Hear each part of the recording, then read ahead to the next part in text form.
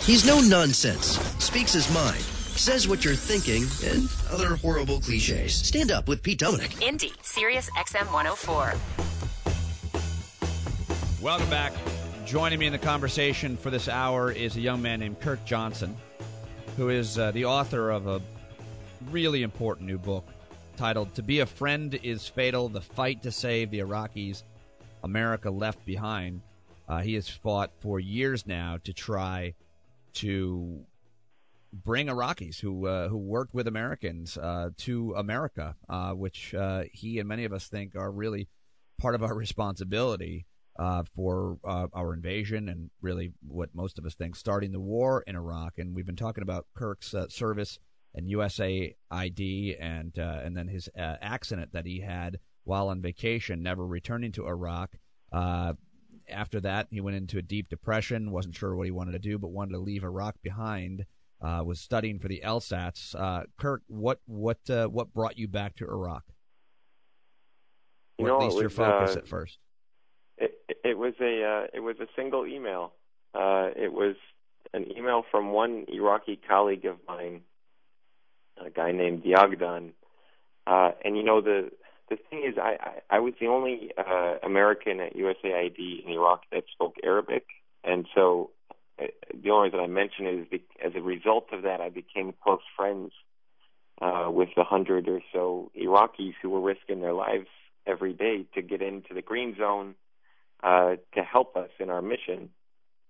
And one of those Iraqis, for years he and others had been sort of concealing their identity and slipping through these checkpoints, which are routinely sniped at and mortared by militias who are trying to attack those who are working with the Americans. And he had survived for several years, but one day he slipped up. Somebody recognized him. And the next morning he woke up, found a severed dog's head on his front steps. And there was a note right next to it that said that unless he fled, that his head would be next. And he not only were they saying, whoever these people were that were making threats, that he had to stop working for the U.S., but he had to leave. He had to leave, exactly. There was and most of these threats that are issued to these Iraqis that worked for us, they're given 48 hours, at most 72 hours to get out of the country. Not to move to a different province or anything. You're done. And my friend races over to the green zone, to the U.S. government, with the threat letter and says, "You guys have to help me. They're going to kill me because I'm working for you." And they looked at him and basically said, "Tough, you're on your own. We will give you 2 weeks of unpaid leave to sort out your problem here. And if you're not back by the end of those 2 weeks, we're going to give your job to somebody else." And so what was his job? He helped us on it was a $130 million program to rebuild Iraq's schools and to train new teachers, to get school supplies to the children of Iraq, desks. It was the whole gamut. This was not a guy who was helping Americans kill Iraqis. He was just helping us try to put kids back in school. And as a result of that assistance, by helping us to, translate documents to meet with ministry officials and things like that, as a result of that assistance, he basically lost his country and was seen as a traitor and marked for death. And yet, after years of faithful service to the United States, he was basically just brushed off with no help. And so he and his wife frantically packed everything they could into a couple bags, and they fled to Dubai, and he ducked into an internet cafe, and he sent me an email asking for my help and telling me what had just happened to him. And, at the time I was so done with Iraq, I was trying to just repress that sense that I had failed. But, to be honest, his email came in, and it was just this, night and day shift where it occurred to me that maybe if I could help this one friend of mine who was asking for my help, that maybe I would have one tiny little victory to hold on to instead of focusing on all of these failures. But I didn't know the first thing about how to help a refugee or anything. I didn't know anything about it. I just knew that I was pissed off about the U.S. government and how they had treated him, and so I sat down and wrote an opinion piece about it for the Los Angeles Times.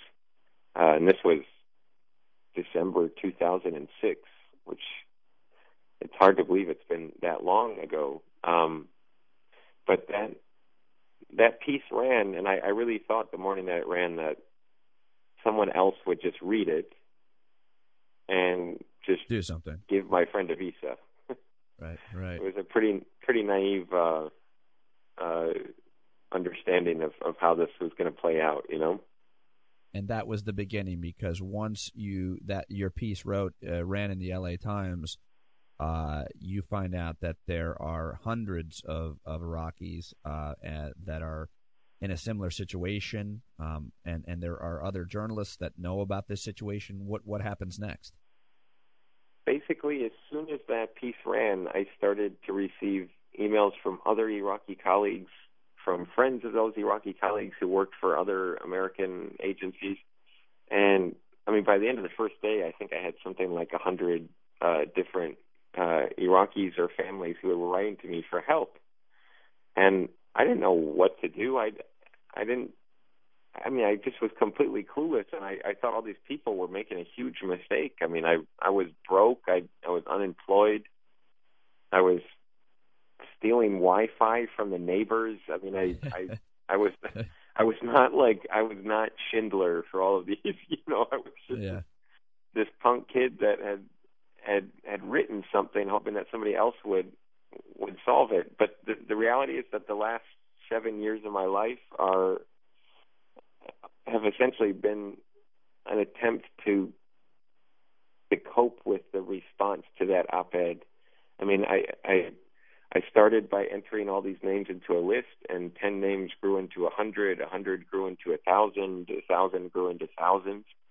And I've done everything from bringing this list, which now weighs hundreds of pounds worth of binders, bringing it to the State Department and cajoling them, talking with journalists to try to raise awareness, working with senators to pass legislation and testifying.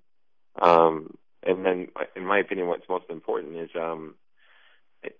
what the List Project does. We've marshaled hundreds of attorneys from these top law firms throughout the country, and so every Iraqi on my list has access to their own free lawyer that helps them navigate this process, which is basically designed to reject them. Make the case, Kirk, before we go any further, because there are some that are skeptical that we should allow these Iraqis who helped Americans into America, because that's the goal, right? To get them here. Right, that is the goal. So I know you got a lot of hate mail from a lot of people when they found out who you were. Forget these people. They're Muslims. They're terrorists. Whatever. I'm sure you heard just about everything. Why is it our responsibility? Why is it the United States government or the public's responsibility to bring these people from Iraq who helped us to America to live here? Why should people support that idea, that concept? Because these Iraqis have done more for our country than the overwhelming majority of Americans have ever done. The Iraqis on my list have literally lost their limbs dragging U.S. soldiers and Marines out of firefights. They've had their faces scalded off. They've had their children abducted. Their wives have been raped. Their brothers and sisters have been murdered. All of this has happened to them because they stood by the United States of America. All of this has happened to them because they're seen as our friends. And they not only helped us as interpreters and in that function, they literally brought food to us. They fed our troops. They unpacked our materiel for our troops. They brought us tips on insurgents and helped us, counter the insurgency. We could not have functioned without these people. And so I guess, from my opinion, my take on this, there are two main reasons. There's a moral argument to be made, which is that I don't want to live in a country that screws these people over. I don't want to be an American in this country if this is the way that we treat our friends. But if you don't buy the moral argument, then take the strategic argument, which is why the Pentagon gets this and why my friends in uniform understand this. If we are known as the country that abandons those who step forward to help us in conflict, why on earth would anybody ever help us in the future? And I know people are tired of hearing about Iraq, and everyone thinks that the war in Afghanistan is already over, even though it's not. But we're not done fighting wars. We've been fighting wars for something like 70% of our existence as a nation. And so we're fools to think that anyone's going to work for us in the future if this is the reputation that we incur. And so to me, this cuts right to the heart of who we want to decide to be as a nation now after 12 costly and painful and draining years of warfare. To me, it's a simple question. Do we still have the ability to make this simple distinction between our enemies and our friends who are fleeing those same enemies? And if we can't make that grade school distinction because we're so terrified of Muslims, or we're so, frankly, racist against brown people, sorry to say it, it's difficult for me to swallow these lines then that, the terrorists hate us for our values, because I don't really see many values at play here. We're talking to Kirk Johnson. Yeah, Kirk Johnson is on Twitter, at Kirk W. Johnson. If you'd like to tweet him, follow him, and more importantly, he's an author of this book about his mission. To be a friend is fatal. To fight to save the Iraqis America left behind. One of the concerns, there are a lot of comparisons made with your mission, what you're trying to do, and what was done at the end of the Vietnam War, and you document that very well in your book, including a conversation that was on the record that Henry Kissinger had about trying to get Vietnamese that helped us, Vietnamese refugees, out of there before the North slaughtered many of them and obviously took over. The communists took over, but one of the big concerns in this and the difference in this situation, at least according to the Bush administration, their State Department, and I wonder how much of a change the Obama administration has been on this, is that there's a security concern that we got to make sure that these Iraqis, before we let them into America, that they're not they don't want to come here to hurt Americans. I guess that's the concern, and that might be the concern of some people listening. What do you say to that concern? I would say, as an American who has lived in Fallujah, and I don't normally wheel that out, but I feel like I need to occasionally to remind maybe your listeners that I'm not some naive kid that thinks everyone in the world is good and there are no bad people. I'm aware of the fact that there are bad people out there, and there are people that would like to harm the United States. But the idea that an Iraqi who has to undergo background checks in order to work for the Americans in Iraq, who has to routinely undergo polygraph examinations in order to continue working for the Americans in Iraq, whose retina are scanned, whose fingerprints are scanned, who are federal employees,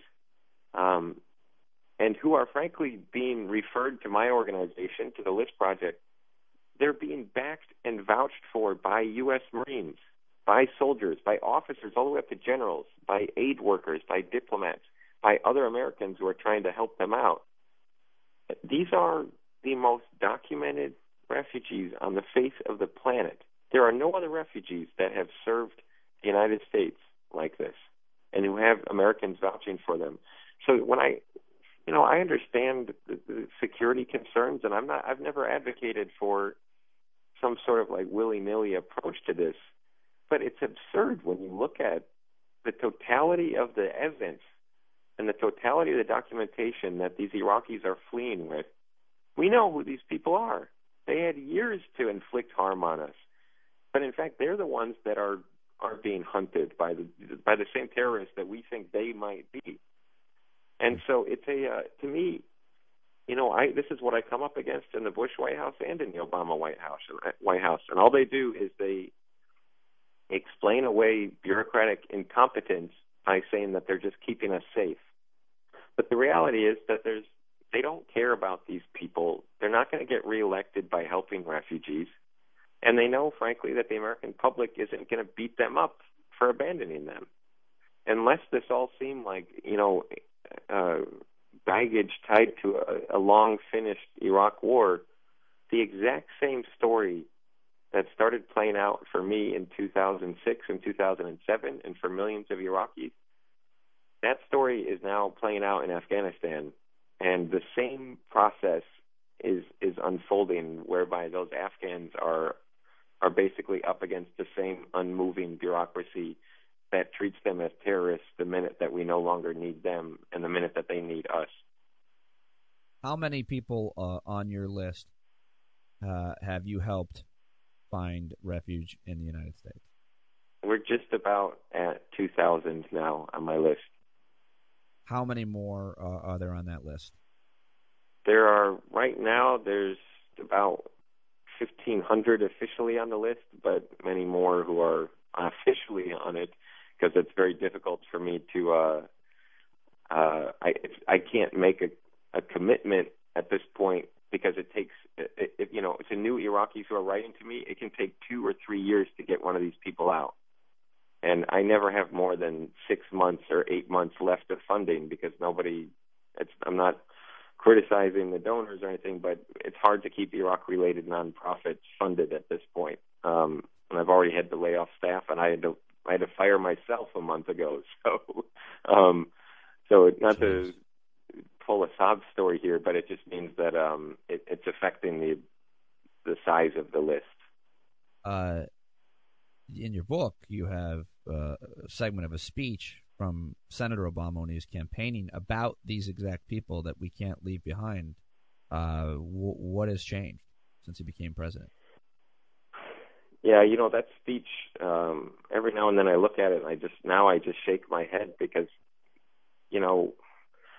Obama went into office having clearly articulated an obligation to these Iraqis, and he blasted the Bush administration for its slow pace of processing. And, Obama got elected, and suddenly I had some access to the White House, and I was going to these meetings with his advisors. But I just watched over the next several years as, the excuses that they offered up for inaction sort of morphed into the same excuses that the Bush administration did. And I think in the end, the Iraq War was never Obama's war, and he just wanted to get out as quickly as he could, and to hell with the consequences or with the longer-term responsibility of protecting these Iraqis. And so now, as a result, if you are an interpreter and you get a threat today and you go to the U.S. Embassy in Baghdad tomorrow, you are looking at a 2-year wait before your very first interview.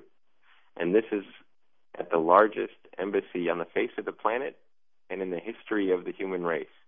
And this is the best that the superpower of America has to offer these people who work for us. We have a guy who's right now, as we speak, in Afghanistan, listening to a program. He says, at Kirk W. Johnson, great appearance with that Pete Dominick, fascinating stories. And then he tweets, Mr. Johnson is nailing a huge problem in Afghanistan as well. The locals know we're leaving, and the Taliban isn't. So what are you asking as we wrap up here? And as I look at CNN is covering the outrage over Halloween costumes, and we're talking to Kirk Johnson about the List Project. just a plea for help. Plug anything you want and ask our audience what they can do if they believe in making a difference on this issue. Well, if people aren't tired of hearing my stories, I do think they should go out and get my book. But if people want to help the List Project, they can go to thelistproject.org. And one of the really concrete things, I know it's tough for folks to make contributions, but here's a real concrete thing. In the next 60 days or so, end of December, this piece of legislation that we fought for to protect these Iraqis is going to expire again. It expired on October 1st, and we got a 90-day renewal. People who are listening who care about this, they should write to their members of Congress. They should write to their senators and say, please reauthorize the special immigrant visa program for Iraqis and Afghans who worked for America. And you can find info on this on thelistproject.org. But, it may seem like, Mr. Smith goes to Washington, but these letters actually do work if they come from a constituent to their own members. And on a particular issue like this, they need to let their congressman know that we need to keep the doors open for these people. Kirk Johnson, thanks for joining us. Appreciate it, man. Yeah, really, really impressive stuff. All right. To Be a Friend is Fatal is the book. It's amazing. Go get it. Write a letter. Listproject.org. Stand Up with Pete Dominick.